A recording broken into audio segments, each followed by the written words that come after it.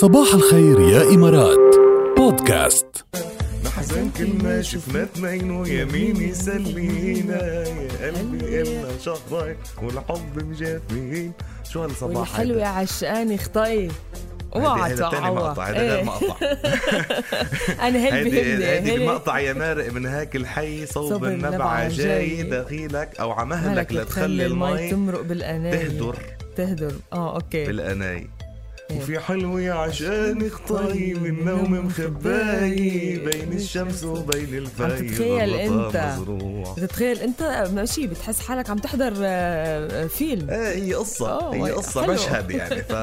روعة هيدا الشغل الأصيل، هيدا الشغل الزمن الجميل، الشغل عن جد مش معقول شو حلو. إن شاء الله يكون هيك أنتم كمان مستمتعين بهيدا الصباح. عم نسمعكم بين قديم وجديد يعني.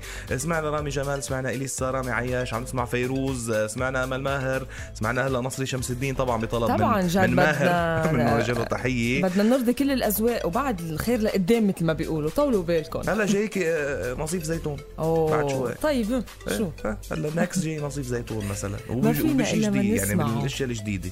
ما فينا الا ما نسمعه يعني ميكس غير شكل بصباح الخير يا إمارات. يعني بتسمعوا موسيقى حلوه، بتسمعوا اخبار غير شكل، وكمان طبعا تواصلكم بيبقى الاهم. فتواصلوا معنا دايما على 7008 بSMS وعلى كل السوشيال ميديا. تابعونا على الرابعة FM. في كوارث عم بيصير على الانستغرام. كوارث لازم ضروري تفوتوا تشوفوا الستوريز اللي عم ننزلها اليوم. رهيبه اليوم. بدنا نشكر كمان صباح عم تبعت لنا على الانستغرام صبوحه، يعني كل يوم صبحيتها ما بتكمل الا معنا، وكل يوم عندها فيديو مع سكب القهوه تشهينا على القهوه ونحن مش قادرين نطلع نشرب فنجان قهوه. صبوحه وميسو زين كمان. احمد داوود هلا عملنا منشن بالستوري على فكره. كثير عم يعملوا لنا منشن اليوم. والعاني الانستغرام والعاني انتم كمان اذا هيك عم تسمعونا حابين شو عم نقول او حابين شي غنيه مرق تصوروا هيك يعملوا لنا منشن، نزلوها ستوري ضروري. المنشن على الرابعة FM ALRABIA FM. وهيك بتبين عنا، بتعطينا نوتيفيكيشن ونحن كمان بننزلكم اياها عنا على صفحتنا الرابعة FM. اوكي. رغم الوضع الحالي رح نضل نضحك، رح نضل ننبسط، رح نضل نقضي صباحاتنا سوا. ورغم الوضع الحالي الأميرة بياتريس اتزوجت. ألف مبروك أميرة. هي بتعرف لو بتسمعنا بشكل منتظم يعني كل يوم الصبح بتبعت لنا SMS كمان. كشف قصر باكنغهام عن بعض تفاصيل حفل زفاف الأميرة البريطانية بياتريس والإيطالي إدواردو مابيلي موتسي. شوفي اسمه إيطالي يعني. اسمه إيطالي مركب كمان. عم يقولوا إنه بالقصر الأميرة حطت نفس التاج اللي كانت حطته جدتها مدري من كم سنة بيوم زفافها. طبعا علموا إنه تزوجت بحفل كتير خاص ومفاجئ، وكان إطاره كتير ضيق بسبب طبعا فيروس كورونا. بس تعرف قديش مهمة هيدي ببريطانيا، وبقديش مهمة بروتوكوليا إنه إليزابيث الملكة إليزابيث اللي لا تزال طبعا على قيد الحياة والملكة التاريخية يعني لبستها نفس الكراون اللي هي لبسته وقت يعني عم نقول على القليل في 50-60 سنة يمكن وقت زفاف جدتها. يعني في عمر كتير طويل. هلا عمرها 31 سنة الأميرة بياتريس، وتزوجوا مثل ما قلنا مثل ما عم تقول ركال بحفل يعني ملكيا صغير.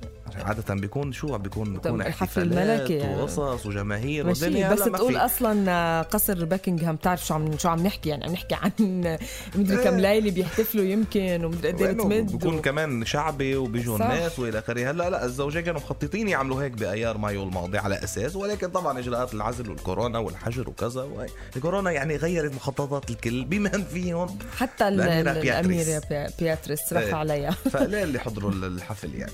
فانه هي 9 فكره. الاميره بياتريس هي 9 بترتيب ولايه العرش. يعني باولياء العهد هي 9 يعني. اذا بيصير شيء لل8 اللي قبلها ممكن هي عندها بعد 8 عندها امل انه تتولى الحكم كله. بس هي ما شاء الله عنها الملكه اليزابيث معمره اسم الله عليها يطول بعمرها يعني. بس انه عن جد ملفت جدا يعني. على التهريك اليوم كان عم بقرا شيء على انه ابنها راح يوصي انه كل شيء له إذا صار له شيء بيرجع لأمه.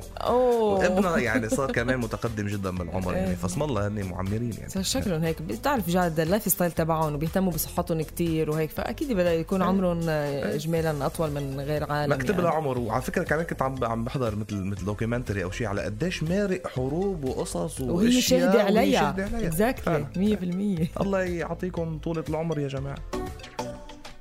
بس منيح انه اخذين الاجراءات. انا انبسطت كتير بهاي الخبريه انه حتى بالقصر اخذين حرص ملكي باجراءات وقائيه. بدي قلك هالسر هديها هيدي الغنية أو كبسة زر ماشي بس بالإنجليزي